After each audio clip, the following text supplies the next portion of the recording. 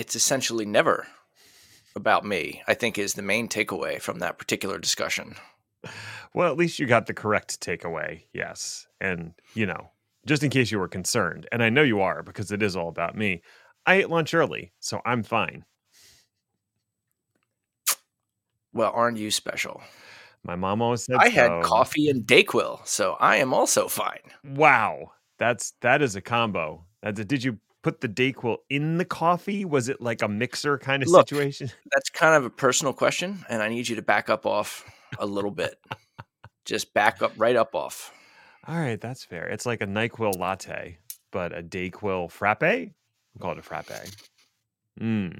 Delicious. Maybe less controversial. Dayquil is red or is it green? I don't remember. Orangey. Orangey. Okay. So like an orange coffee. Regular NyQuil is the darker green color, yeah. Right. That makes you want to die or just have nightmares. Or both. Die in your nightmares. Well, that's kind of what makes them nightmares, doesn't it? Or at least like near death. Death adjacent. Yeah. Oh, well, let's get going before you run out of steam, buddy. Hello, alleged human. Whenever you're ready. Hello, hello. Hi. Hi. Hello, in your alleged. own time. Hello, alleged human, and welcome to the Chaos Lever podcast. My name is Ned, and I'm definitely not a robot. I'm a real human person and not an alien probe sent here to collect information in preparation for a full-scale invasion. I definitely have not told my beneficent overlords to steer clear of this vicious and frankly insane species I found on Terra.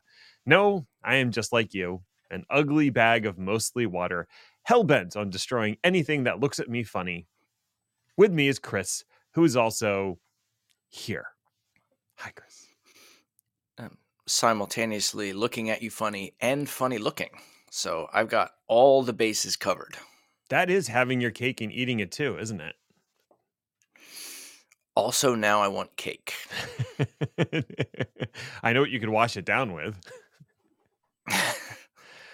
The tears of the innocent, of course. I mean, coffee. Yes, delicious coffee made from the tears of the innocent.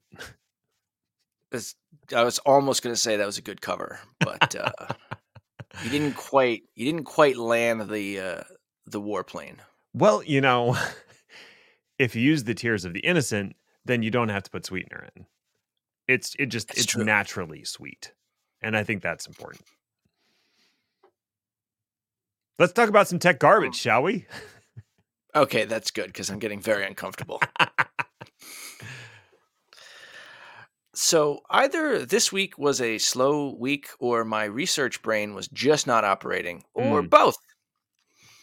But I did not find anything scintillating in the news. So I figured I would dig out something a little more general as a topic. But instead of doing something that's interesting to everybody, I thought I would look for something that is interesting to nobody and see if I can make it interesting. So we're going to talk about baseball. Data intelligence. Oh, they both begin with B. It's true. And you're more close than you realize. Oh. We will be talking about business intelligence, its foundations, data management components, market growth, data-driven business examples, and many more exciting, oh God, everyone turned it off. Indeed. So let's start from the beginning. First of all, the phrase business intelligence is specific. And what do you hear when you hear somebody say business intelligence? Besides that person's probably overpaid. Congress in action. Right. One of those famous contradictions like jumbo shrimp or women who will date me. Oh. Things that don't exist in real life. But in reality, business intelligence is something that we definitely know about and are affected by every single day, even if we don't know about it specifically. Surely you've heard of the term data-driven economy. I've heard data is the new oil, so I guess it's, similar metaphor.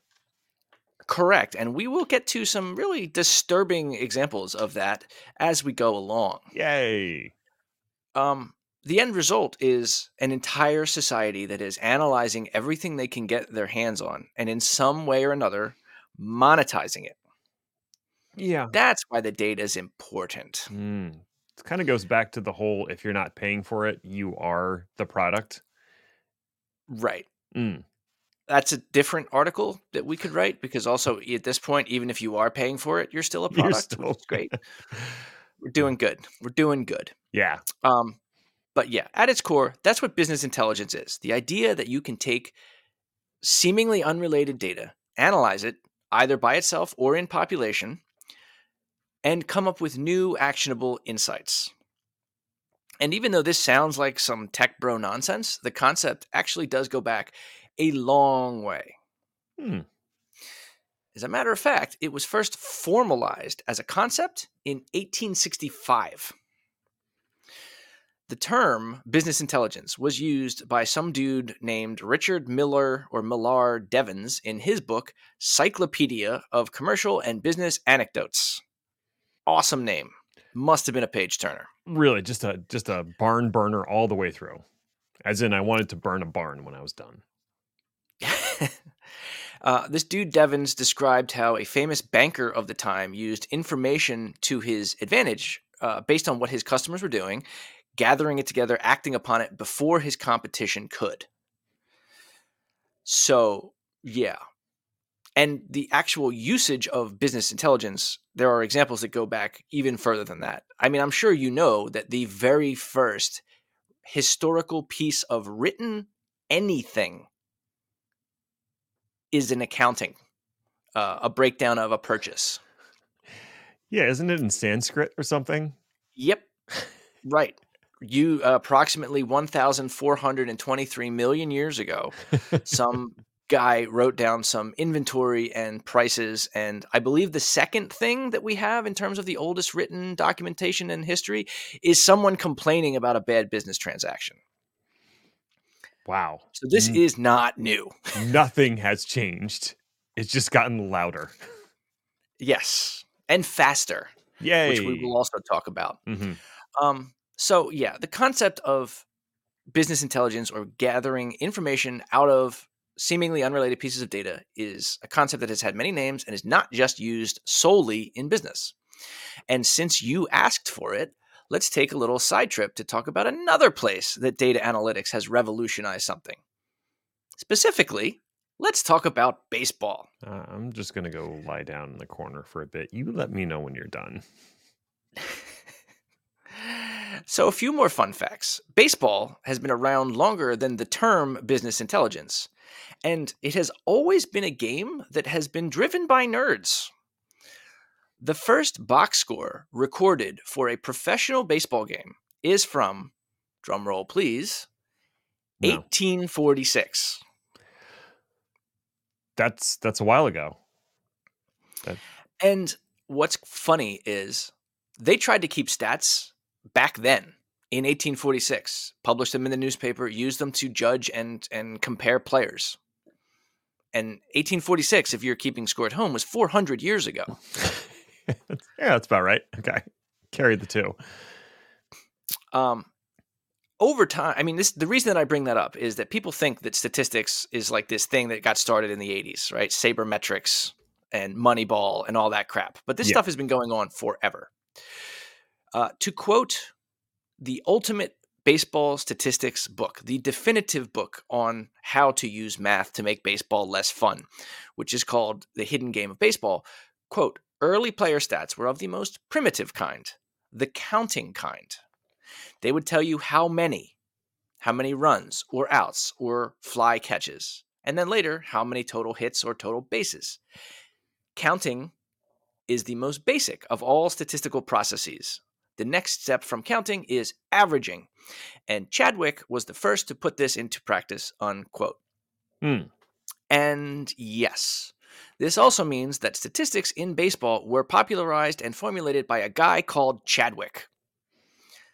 I could go more into what he's all about, but I think you get the picture just from the name alone. Is his first name Butterfield? I anything that I tell you will be a disappointment compared to your imagination. Okay. Which I think is actually what it says on his tombstone. Don't check. Anyway, don't look it up. Data analysis.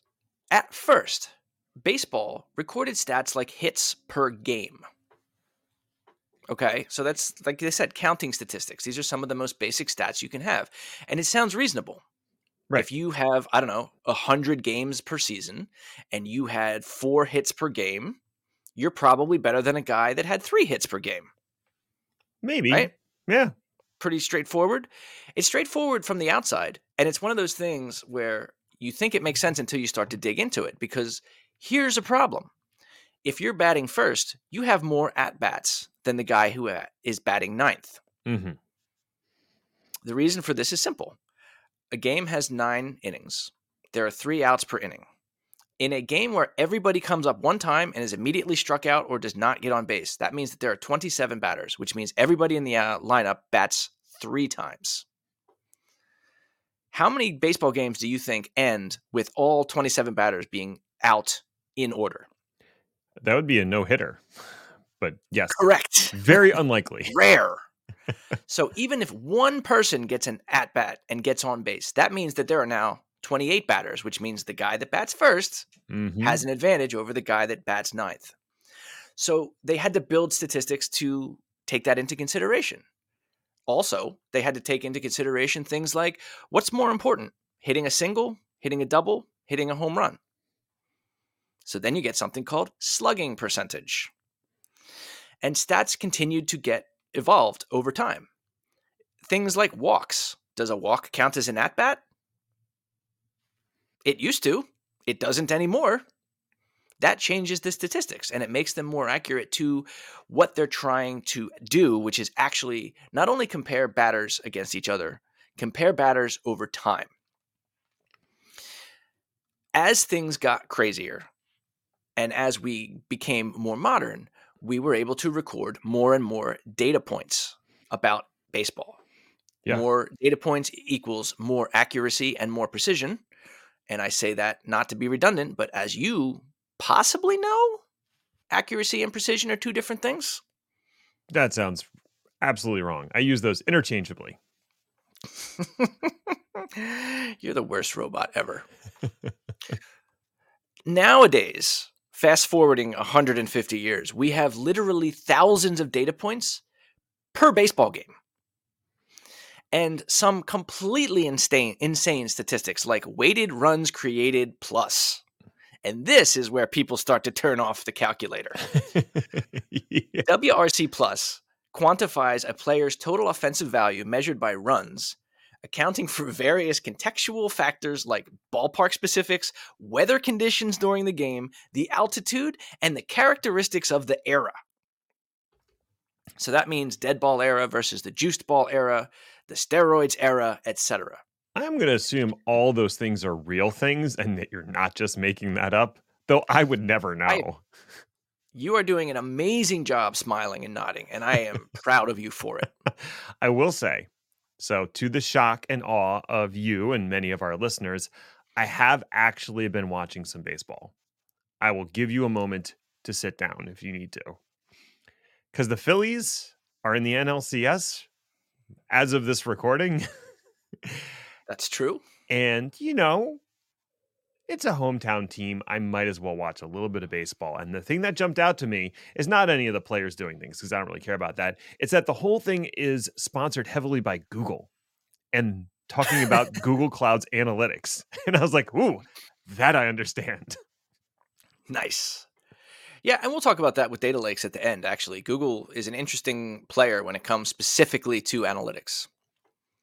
But in terms of the statistics that I'm talking about, and I could go on, believe me, the whole idea here is you have constant improvement of analytics, and you do improve your analytics in 2 different ways. One is by observing whether or not the analytics can actually predict things. So you can test it by watching seasons of baseball over time. But the other is adding more data into the equations. So we've come a long way from batting average to weight runs created plus. Mm-hmm. And the same thing is happening in the world of business intelligence. You started out with some very simple ideas. You observed maybe there are some flaws, maybe there are some edge cases that are more important than you realize, and you adjust your models accordingly. So, business intelligence is also a living science. And that's also why it's important for people to recognize that it's not just a tool. Mm-hmm. You can't just buy Tableau or get a subscription to Power BI and automatically be like, yep, we have business intelligence. Our intelligence is business. Wait, I did that backwards. Are you sure? Lots of people seem to think that's all there is to it. I bought the tool and now I have the thing. It's like buying a Why hammer and why am I saying that not a you scientist? it's like buying a hammer and saying that you now have a house. I bought the hammer and some nails. So I intimated that we as consumers are already seeing the effects of business intelligence in action. And I just wanted to highlight a few points where that's actually happening and where, adding more data improves customer experience. One of the ones that I actually had the experience of working on directly is a company in the healthcare sector Mm, that built Bluetooth enabled pacemakers and insulin monitors. So, what these things do is increase the ability to track patients because you can get data by the minute instead of by the visit or mm, by the time of day that you check your blood. right. So, think about it in terms of a thought experiment. If I take your blood pressure right now, what do you think it would be? Well, since I'm almost unconscious, very low. Right. Now, what if instead I took your blood pressure the minute you stepped onto a roller coaster? Oddly, they put me to sleep, but I'm probably not a good example. You are not helping. I am trying not to. How about this? Right after you get some really terrible news or you're super nervous. Yeah, it's probably going to be a little bit higher. Exactly. And that is often the case. What happens when people go to the doctor? They're just nervous, period. Yeah, especially once you So get over you, 40, because you don't know what the doctor's right. going to do to you now. He's going to make some real upsetting suggestions. Yes. Um, but yeah, these new tools have the ability to check your blood pressure or your pacemakers, pacemaking all day, every day to give the doctor a much better estimate of where you're at, which Hmm. means you will get better diagnoses. So those are fun. In less fun business intelligence uses, we had a famous, if troubling, example of Amazon and Target being able to identify households that contained people who are pregnant based on their purchase patterns. In many cases, before the pregnant person knew they were pregnant. So that's insanity. But that's what you can do when you have that kind of data and that kind of business intelligence. You can sell a lot more Pampers. Indeed. I do want to So point out that Amazon Target thing is somewhat apocryphal. It really illustrates the you're somewhat point, apocryphal. but just like the tulip craze, the reality is much more boring and less bombastic. But please continue, and I'll provide links. Yeah, I mean, you're right. It was overstated to an extent. But similarly overstated, a lot of times you'll see a situation where people think, oh, my phone has been listening to me. How do I know that? Because I just had a conversation with a friend about, I don't know, going camping. And now all of a sudden I'm seeing ads for, a lot of stuff about living off the grid. Your phone didn't record your conversation, even if that's what it feels like. It's just that all of this data exists about us as consumers. The collective record of your likes, your clicks, your searches, it paints a detailed picture that consumer facing BI and data intelligence can act upon and give you ads for things that you have been somewhat subconsciously poking around about or thinking about and clicking on. Yeah. And That is quite real. yeah, even if it's not listening to snippets of your conversation, your phone still has access to a trove of communication, text messages, Google searches, stuff in your email, Facebook posts. So it's not out of the realm of possibility to assume that it pieces together kind of where your mind's at on a few things. And it's not always going to get it Right. right.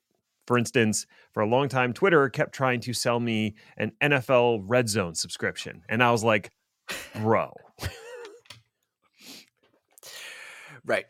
So, and that also, I mean, to your point, that also brings up a lot of awkward and uneasy, and to this point in our society, unanswered ethical questions about data privacy that are out of the scope of this conversation. Although we could probably have that conversation quite easily without notes. Yes. I think we could. I think we've covered this rather extensively in other episodes, by which I mean most of them. But, I just wanted to highlight the compare and contrast between what's done in high level baseball statistics and high level business intelligence, and the combination, or the thing that makes them similar is the fact that more data means more accuracy. Now, in terms of an Sometimes. internal example, well, yeah. In terms of an internal company example, and one that might be of value to businesses in general, is the example of UPS. UPS has built a system, a business intelligence system called Orion, which fine tunes all aspects of their supply chain. They have dumped approximately $1.2 billion into it over the past 6 years. As of 2022, they are estimating saving between $200 and $300 million in last mile expenses, which is basically driving the trucks, gas prices, etc., Mm-hmm. yearly, just on the trucks. Wow. So that's kind of cool, right? Yeah. And how do they do this? Well, it's fairly simple. They collect tons of data, they put it together and organize it, they validate it, and then they analyze it. And this is where the data intelligence part actually happens. We're going to pivot from what is possible to how the sausage is made. All right. So if anybody needs a bathroom and or lunch break, now might be the time. So step one, data management. Data management is an important part of BI. The data that you want to use for decision-making purposes has to be collected, stored, and organized in a way that makes it easy to analyze. There are a ton of different tools and technologies available to do this, and the best solution for any particular business will depend on its specific needs. The phrase people might be familiar with here is data lake. Mm-hmm. Or, if you're being sarcastic and you're not doing a good job about it, a data swamp. Yes. And of course, there are several tools that will claim to turn your data swamp into a pristine data lake. Right. But basically, what you want is one single place where all your data goes to rest. Now, there's a lot that also goes into this in terms of data security, data integrity, whether it's in flight or in rest, data reporter integrity, meaning the data that's coming into your lake has to be validated, that we don't have time to get into. What you definitely have to do is get the data into the lake and keep it safe from being manipulated intentionally or otherwise by bad actors. Yeah, that's quite the honeypot to have out there, is just this massive sea of information that someone with less than upstanding purposes could use for their own benefit. Right. Huge target. Mm-hmm. And how huge, we're going to talk about in exactly one paragraph, so bear with me. Okay. Next up, you have to determine and define the strength of your data. Because one thing that happens with people with data lakes is that they just throw everything in there from all of their devices forever. Mm-hmm. Which is fine, but if you don't ever get back to it, it's a problem. You have to define what that data is. And is that data good? Is question one. Is it important data to help answer the questions that we want to answer? Is the second part. So, for example, of all the data points that we could record in a baseball stadium to determine player performance, do we really care about hot dog sales? Maybe. Would Hatfield even tell us? No. Ironically enough, there actually are statistics that you can look up online that says the more hot dogs are sold in a stadium, the better that the team performs. That sounds like more of a correlation than anything else. Precisely. And that's where you run into the risk of, is this good data? Garbage in, garbage out. You know what I mean? And that's not just talking about the hot dogs that you're eating at the stadium. Thanks for that. Yeah, you're welcome. We're all uncomfortable. So this can actually be a real problem, like I said, for companies, especially if all they do is dump data into a lake and hope for the best. Because businesses in 2023, especially internet-based ones, generate a lot of data. Yeah. The volume of data that has been growing in industry in general at an insane rate, from 2 zettabytes per year of data worldwide in 2010 to 64 zettabytes of data in 2020. A zettabyte, of course, is 1 million petabytes, and a petabyte is 1 million terabytes. I had to think about that. That's embarrassing.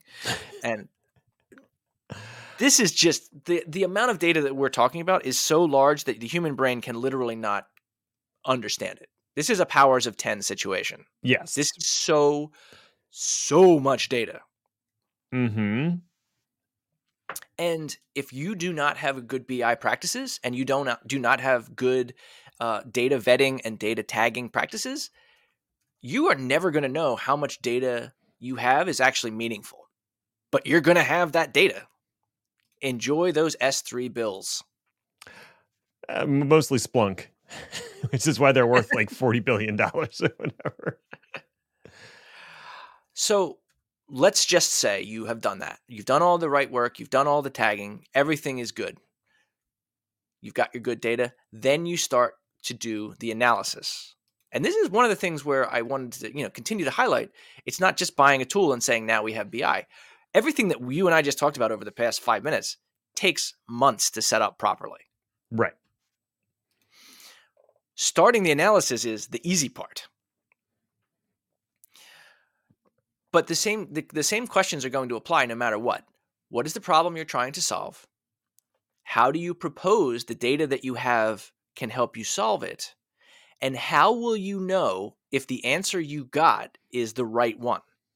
It sounds like scientific method to a certain degree. It's just like, I'm going to come up with a hypothesis, and then I'm going to try to disprove that hypothesis by either conducting experiments or gathering data. So you have to know what you're trying to prove or trying to disprove, and what evidence would disprove or prove it. Exactly. And if you don't have that, then you do not have a valid BI solution. What you have is a crystal ball, and you're guessing. Mm-hmm. So one last reference to baseball. I promise. All right. Unless you want to keep talking about baseball. No, definitely not. Did you know that the pitcher's mound has not been the same height for the entirety of the sport? I didn't. Is that relevant? No. Well, yes, but no. But yes, but no. What was the question? Oh, yeah. So, with baseball and sabermetrics, this has been fascinating to watch happen in real time. One of the new statistics that came out in the late 70s was something called range factor. And this was developed by the pioneer of sabermetrics, Bill James. Range factor tried to calculate how good somebody was in the field. And the way that they did that was the average number of outs per game using a simple formula. Did this fielder actually cause an out to happen, as in, either tagged or forced out a batter, or did they assist, as in an outfielder picked up the ball, threw it to the second baseman, and got an out? Mm-hmm. The idea here was to account for the defenseman's range on the field. The more ground you cover, the thinking goes, the more outs you will be a part of. A faster center fielder will get to the ball and throw it into the infield fast enough to get an out, whereas a slower center fielder just won't get there in time. And by the time the ball gets into the infield, all runners are safe, right? Okay. That's the concept. The problem is the statistic does not cover things that are outside of a player's control. Can you think of anything in the field that is outside of the player's control? Angry fans. Ironically, that is part of it. Fans can distract outfielders. But The another one sun. is not every stadium in Major League Baseball is the same size or the Yeah. same shape. Baffling to me. Can I just say that's every other sport's like, yeah, we have a standard size playing field. And baseball's like, nope, fuck it. Whatever you feel like. This is just as another aside. This is actually super fun because old stadiums used to be even crazier. There were a couple of stadiums where the outfield was literally a square. Do you know why? Because that's what they had room for in the city? Because it was built into a city block. Yes. Yeah. Yeah. I thought you were going to say they had like 5 bases or something. No, they always, it came from cricket, but it's not, don't distract me. Damn it, you got me talking about baseball. What the hell? But this is a great example of when range factor was developed, it was immediately thought of as a solution to a problem because we did not have a good way to compare one outfielder to another. But as the years went by, it became clear that it was not sufficient because of all the differences in game experience that were not in the equation. Therefore, it sort of started to fall out of favor and what came into place of it were different statistics that did. Things like the size of the field, things like the altitude, things like how many day games versus night games, because you're right, the sun can make a difference. And this is the same thing that has to happen in business intelligence. You can't just put something in place and forget about it. Rules change. The answers to statistical questions change. Just like anything else in IT, the idea that a password needs to be changed every 90 days was suggested in 2002 and basically gotten rid of in terms of good security hygiene in about 2002. And yet, because people don't think about that like that, it's still so many companies that do it. Mm-hmm. Now, when it's something like security policy, it's annoying and it's, not helping your security because what you end up with is a bunch of people with Post-it notes under their keyboards, undermining the whole concept of security. Same problem with business intelligence. If you have business intelligence algorithms that don't work, you're going to have the equivalent. Your business is going to suffer because your company has not treated them as living documents. And that's a problem. So that's basically the high-level overview, I guess. And I did intentionally leave off a lot of math and a lot of the different tools and things that go into it. But even there, I think we've gotten to the point, right? Implementation of business intelligence initiatives is not a walk in the park. Businesses often grapple with data literacy, processing defaults, integration problems, migration from one tool to another, and the ever-present potential of data security risks. So, be careful. It's a jungle out there. A data jungle. Dun, dun, dun. It never made sense that the lion was the king of the jungle. Lions don't live in the jungle. No, and they're also very lazy and mostly scavengers. Stupid lions. Hey, thanks for listening or something. I guess you found it worthwhile enough if you made it all the way to the end, so congratulations to you, friend. You accomplished something today. Now you can go sit on the couch, type up some TPS reports, and send them via fax to a DSS application using OCR. Those are all real things. You've earned it. You can find more about the show by visiting our LinkedIn page or just search Chaos Lever, or go to our website, chaoslever.cow, where you'll find show notes, blog posts, and general tomfoolery. We'll be back next week. We'll be back later this week. Ah, goodness. To see what fresh hell is upon us. Ta-ta for now. Now. T-Rexes also had feathers, and they were scavengers too.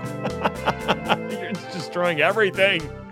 Everything in your childhood was a lie. Don't you find it incredibly strange that we still teach children about barnyard animals, considering that most children are not going to come to contact with any of those animals except for the dog? So you're saying I shouldn't have been teaching Animal Farm in kindergarten?